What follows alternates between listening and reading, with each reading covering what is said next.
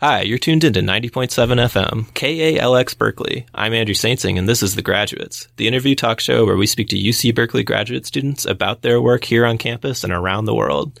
Today, I'm joined by Mam Suteethorn from the College of Environmental Design. Welcome to the show, ma'am. Oh, hi, Andrew. How are you? I'm doing pretty well. How about you? Pretty good. Yeah, we have perfect weather right now. Yeah. We're recording this in a nice weather window in June. Yeah. So, actually, you are towards the end of your degree program. You haven't graduated yet, but you filed your dissertation, right? Yeah, I already did. Yes. Yeah. Does that feel good? Feel like a weight off your shoulders? I know. I can sleep very well now. Are you a little sad to be leaving behind the PhD life? Yeah, a little bit. That's kind of intimidating. That kind of something that keep me staying here because I feel like I'm enjoying doing my research at the same time, but I also want to finish it. Yeah. Yeah. Mm-hmm. And you've got something lined up already. You've got a job to go to. Yeah, I already started working with the place that I did internship in San Francisco. It's a nonprofit organization called Friends of the Urban Forest. So we have been planting more than half of the tree in the cities for almost 40 years. Oh, wow. So urban forests, that's really kind of what you've been studying in your PhD program, right? Right. And next month in August, I'll be going back to Thailand to start teaching. To start teaching? Mm-hmm. Nice. Do you have a university gig lined up? Yes. Nice. Mm-hmm. That's really cool. Yeah, excited. Congratulations. Thank you. Okay, but so to get back to your research, so you study urban forests. What do you study about them?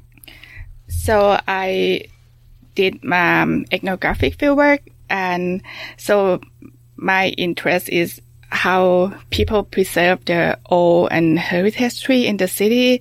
So my focus is in temple gardens in Bangkok, and I question how Buddhist monks and their influence on society, culture, and environment assign cultural values and the powerful status of sacred symbols to the trees. Okay. So what is ethnographic fieldwork? So the ethnographic fieldwork is part of qualitative method that they have different method in the ethnographic, but what I did is participant observation and in-depth interview. So as a participant observation, I spend a lot of time in the temple and doing what they are doing there, like doing meditation and walking with them and observe how the relationship between people, like human, in this case, it's a Buddhist monks and temple visitor, and how they react to the trees in the temple. Yeah, so I interview in total of 45 monks in 15 temples. There are actually 452 Buddhist temples in Bangkok, but you cannot really see it because the chain of the transportation system. So it's kind of put the temple from far away from the main road. So I select the temples and I visit all the temples and start talking to the monks and see how can I get the information about how the ways in which this temple tree are preserved with this cultural construct values and how the monk preserve the tree. Okay. So you went around to 15 different temples and you just were interviewing and participating as much as you could in monastery life? Yes. Yeah.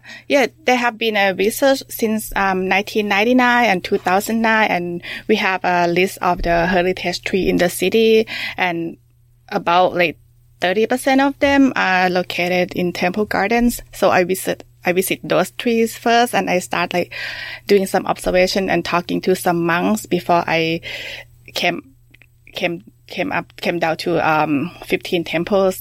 Mm-hmm. Oh, okay. So you had to do some legwork beforehand. Yes, I did all the survey and talk to them and see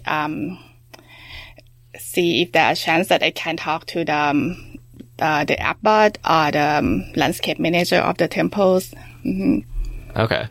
Yeah, because when you are doing the in-depth interview, not everyone willing to talk to you, so you kind of have to see where you can go. Yeah, that's kind of a bummer that it's limited by that. Yeah, and also that cultural So the Sangha, it's like the Buddhist society, they kind of have the small boundary for female to enter, so we cannot really go and be part of it, fully part of it. Right. That must have been irritating. Yeah.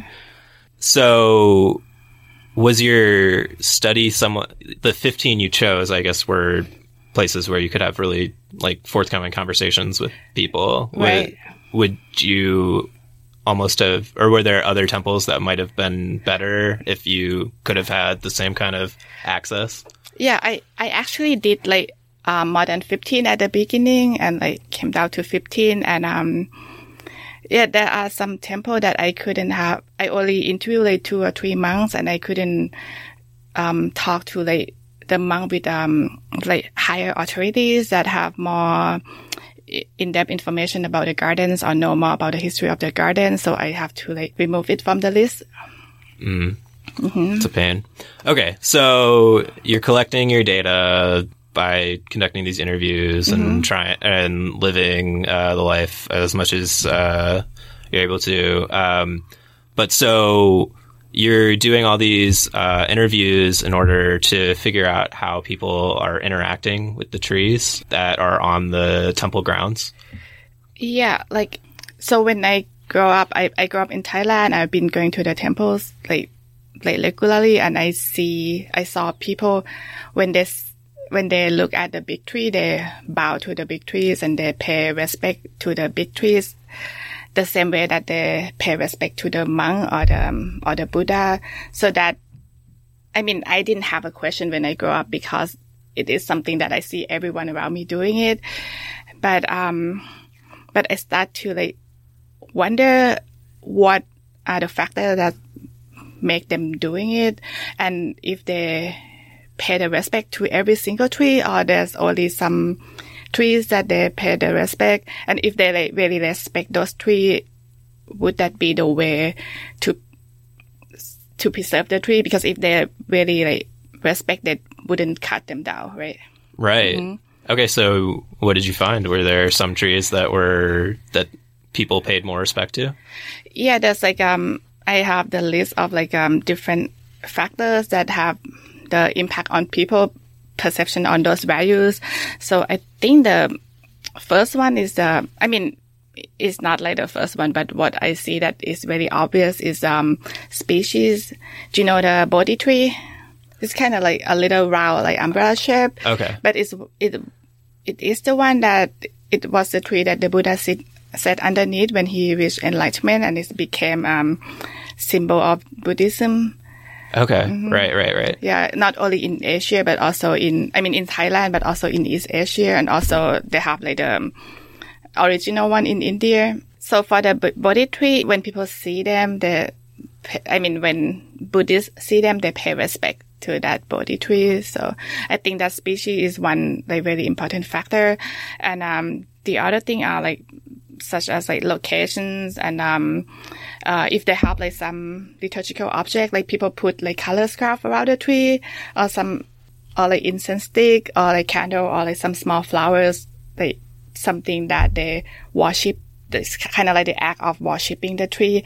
And when Buddhists, or I would say Thai people see those things, they feel there must be something in the tree that other people respect, so I would respect the tree as well. Okay. So in both cases, the first one, the Bodhi tree, that's obviously got deep religious importance or symbol. Yeah. And then the second tree, it's almost because someone has already said that this tree has spiritual importance, right? Yeah. And the reason that they're doing it sometimes because of the spirit in the tree. People believe that there are spirit in there, and that's why they start bringing things to worship the tree. Sometimes you can see women clothes and toys, and because they believe that there's a spirit of a woman in that tree, so they bring woman clothes and give it to the tree, and the way it's the way they worship it that show their belief. But so I guess what originates the belief that there's the spirit in the tree? I would say that it's not religious belief is like something that have like is like the cultural belief in Thailand that has been long before the Buddhism come to Thailand. And when Buddhism like came to like different region of the world, they usually kind of like amalgamate with the existing culture they're not like trying to get rid of the old belief and old culture. They try to like blend it together. So it's easier for people to accept the religion, and that how the belief of people, how people that believe in that spirit in trees or in the river or in the rock, like combine with religion belief and combine with the belief of the symbolic of the religion, so that when they start like putting more objects to the tree and start having ritual. Mm-hmm. So it's just kind of because ancestrally this tree has always had spiritual importance. Like you just have to, the belief that it has a spirit and it just goes far enough back that it's just accepted in the community. Right. Yeah. Sometimes it's come from belief in some group of people, or sometimes that could be like some accident and people die there, or people thought that they see a ghost there and they're like, oh, it must come from that tree. Like one of the interview I talked to the monk, I feel like if you are a monk, you shouldn't be afraid of ghosts or like spirit or anything. But there's like two young monks that told me that you see that big tree in the back of the temple, I wouldn't walk like near there in that area at night. And they kind of like scared like even to talk about it. And I think the monk has some rules. It's called Tipitaka. It's like it's a Pali canon that have been passed on for generations, like over like almost 2,500 years since the Buddha times, and part of that belief is not include that spirit in the tree. So it's more like the local culture, because they are, I mean, even they're monk, they are human too. So they have their own culture before they became a monk. Mm-hmm. Right, for sure. Okay, those were the two main requirements, the species and the presence of other identifying features. Yeah, also the location. So some trees are like intentionally planted like in the kind of in the center of the temple, or like in front of the assembly hall.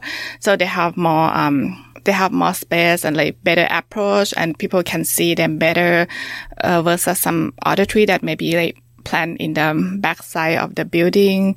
So the one that located in a better location like can like get involved with maybe more temple ritual, and like people pay more respect and have more potential to be preserved. And so the other thing are the origins of the tree. So like two body trees, like if one of them has a sapling that come from like Bodhigaya, like the place where the original trees of the Buddha, like that the Buddha sat underneath. So that tree have like more significant origin, and people tend to like pay more respect. And so we got those trees since the period of King Rama IV. Right now we are King Rama X. So it's like long time ago, and he got that saplings and he gave it to different temples, and they still have like ceremony every year. They will give the temple like the holy water from the palace to conduct a ritual to pay respect to the tree. Mm-hmm. So in some temple, they even have like kind of like fence, like a gate that locked and only open for the certain hours, then allow people to go in there, because they're afraid that people gonna collect the leaf or pull the branch and might hurt the tree. Mm-hmm. People would collect the leaves just for their because it's like sacred symbol. They believe that if they keep the leaf, it's kind of like something that they brought home and worship it. Mm-hmm. That's kind of interesting, right?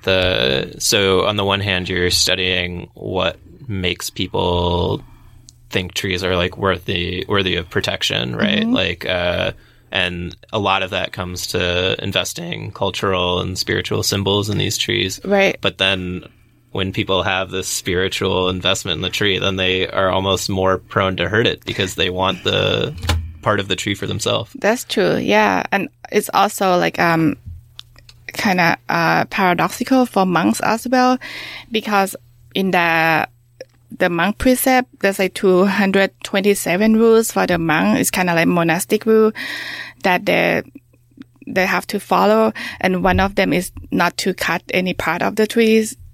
So the monk feel like they are prohibited from cutting trees. But if they are going to provide proper care to trees, they need to cut some branch that to keep the trees healthy. Right. So when I did the interview, like, most of the monks said that, oh no, we're not going to cut the tree. We just let it go as it is. Like, but if we live like 200 years ago and we're not living in such an urban environment, the trees might grow well without those cares. But this day, because these temples are in really like high density urban settings, so they really need suitable care to survive. Right. Mm-hmm. So how do they just kind of go with the flow? Like, yeah. What are they doing about? I mean, there's like a few temples that monks really take very good care of trees, and I can notice it since I walk in there, and they like have like really proper pruning, and the tree are in good shape, and they like really like the garden are really tidy. And I talked to the monk, and they said we are the one who like take care of them because we spend the most time here, but we will do it like after hour because the temple not open 24 hours, so they do it when there are no temple visitors. But most other places, they just let temple visitors or people who regularly come to the temple to like take care of it. So sometimes it's not very. Most of the trees are not in a very good condition. Mm. Mm-hmm. Do the Buddhist monks in like Bangkok have a really big role in maintaining environmental health of the city? Yeah, like from my interview, I only found like maybe 1 or 2 temples from the 15 temples that the Buddhist monk doing it.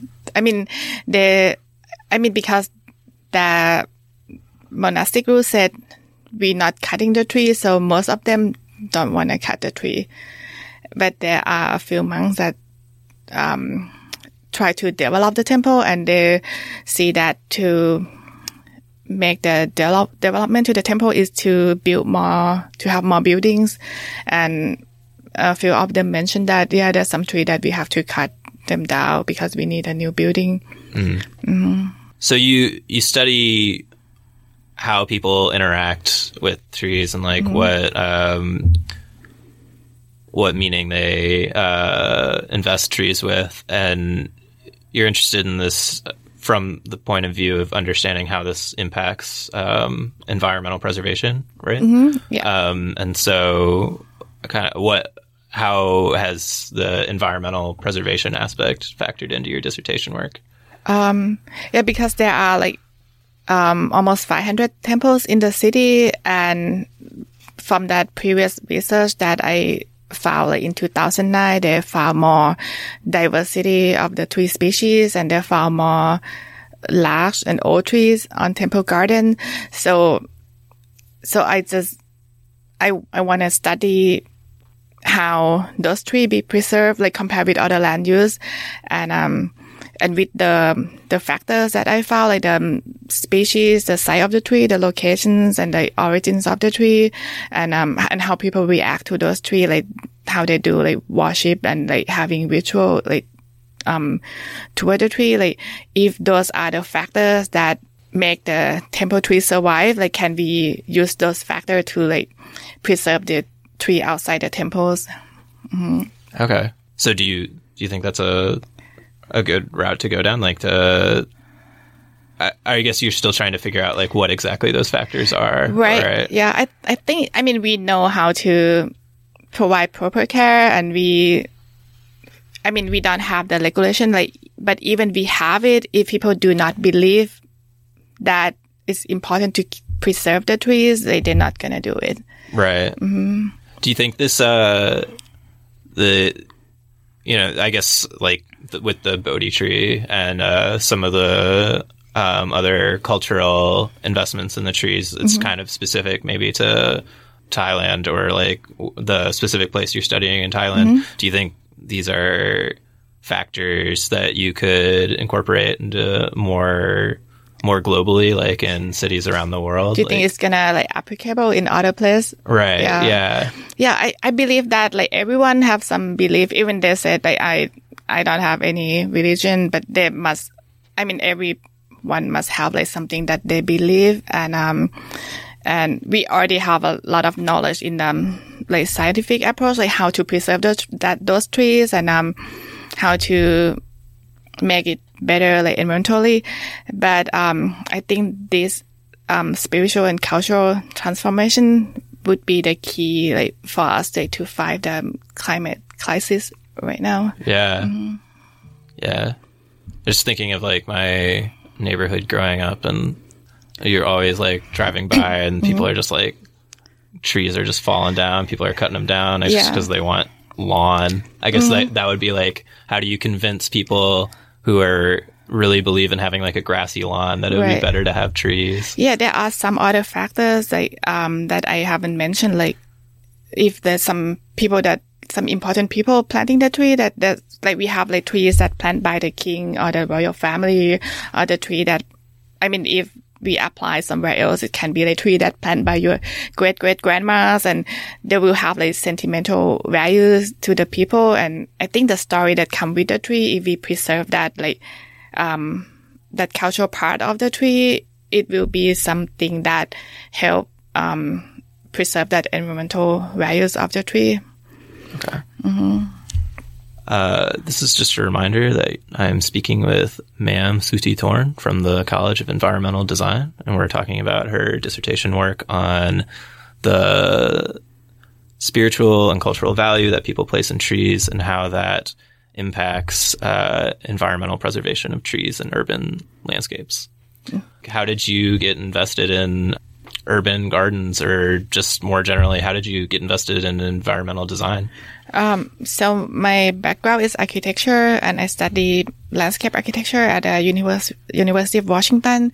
But back then I really focused more on the design and how to make it like functional for people and how to make it look like beautiful. And I mean, I also like care about the environment, but that's part of it, but not really. I don't really believe much in that the cultural values can have impact on like environmental preservation.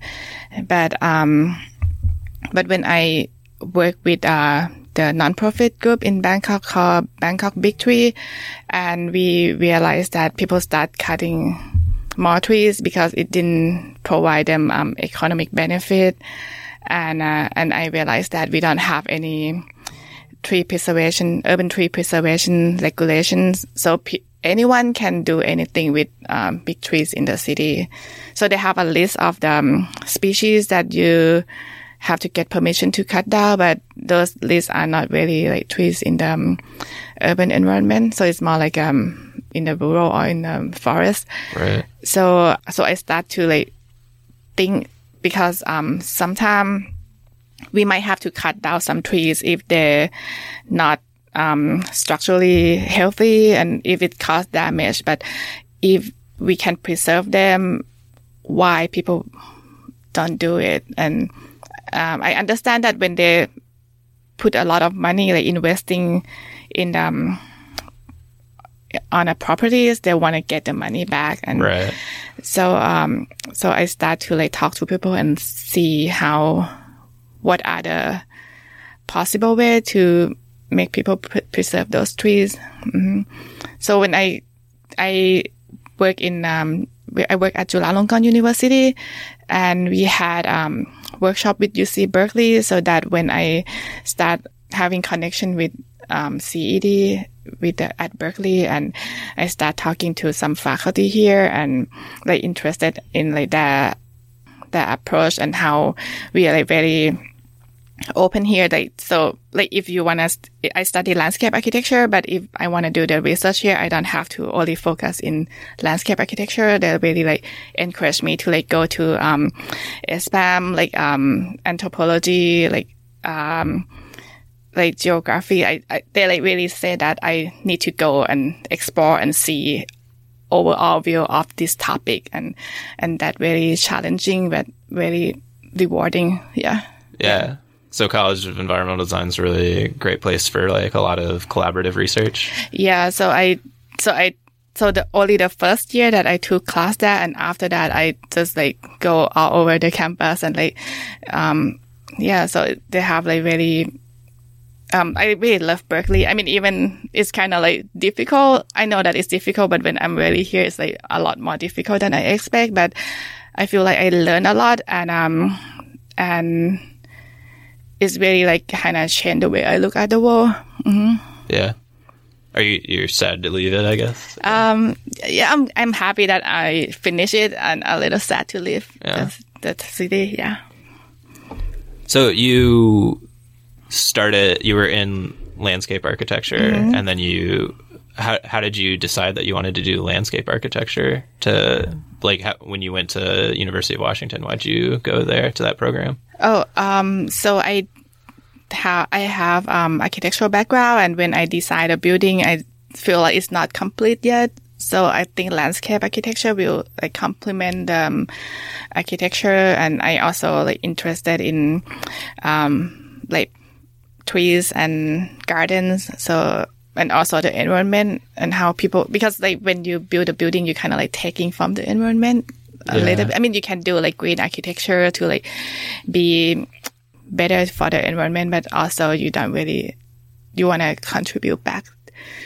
Right. Sure. Have you always kind of had an interest in gardens and trees? I grew up so my dad really liked to do gardening, and so we have many trees in our small garden at home, and we spend a lot of time outside, and we usually go to the outside Bangkok to see trees, and to different kind of natural setting, so. Well, I guess in Berkeley, it's you probably had an apartment, right? But did you get to do any sort of gardening and stuff here while you were here? Yeah. So I grow everything from my kitchen at my apartment. So my friend, they thought that the only thing that can grow on the balcony is all the sedums, cactus, but I start growing tomatoes and everything else that's edible, and they're so impressed they start doing it too. Cool. Yeah, and I also go to the Giltrap farm, at UC Village. No, I don't know it. Mm-hmm. So they have kind of a community farm that anyone can go there, and you spend hours working in the farm, and you can harvest vegetable as much as you want. I mean, that you're gonna eat, and you just write it down. So they are always looking for volunteers, and it's part of the UC Berkeley. Mm-hmm. Okay, what's it called? The Giltrap. So it's at I think San Pablo and Marin. Yeah, it's at the corner of UC Village. Okay, mm-hmm. Cool. Yeah. So anyone can go and just do gardening and get some food from there, fresh vegetable. Yeah. Yeah. You think that's are you a big believer in community gardens and I guess urban gardening in general? Yeah. Yes. So we're coming towards the end of our time. Usually at the end of the show, we have a section where guests are invited to make any points they'd like to make about their field or social issues. So I'll just give you an opportunity to talk about anything you'd like to talk about. Mm-hmm. So, I think we are in climate crisis, and although we have data and environmental policy, but I think all of that policy based on cost benefit analysis. So it's kind of if we're gonna get money back if we invest in planting trees. So that's why people just don't get money to plant trees. But my point is, so trees are the only thing that change the energy from the sun to become something that support people to survive and everything else on Earth. So it has more values beyond that monetary values. So I think what important is the way that we look and perceive our nature and how we preserve it is like we need people to believe in their cultural and spiritual or like religion to preserve those trees. Yeah. Okay. Yeah. So cultural value, spiritual value can really help us in convincing people that environmental preservation is important. Mm-hmm. Yeah. And working towards managing climate change. Mm-hmm. Yeah. Yeah. I think we already have like scientific knowledge that will help us, but so the decision is based on what we believe. Yeah. So, trying to change the hearts of people who, for whatever reason, won't accept the scientific necessity of managing climate change, right? Yeah. So I think it's like if we can respect the tree as much as we respect ourselves, like we can survive together. Yeah. Yeah. Mm-hmm. Great point. All right. Well, ma'am, thank you so much for being on the show. Today, I've been speaking with Mam Suteethorn from the College of Environmental Design. She's spoken about the spiritual and cultural values of trees and how we can use our love of trees and other people's investment in trees to try to preserve our environment and manage climate change. Thank you so much for being on the show. Thank you. Yeah. Tune in 2 weeks for the next episode of The Graduates.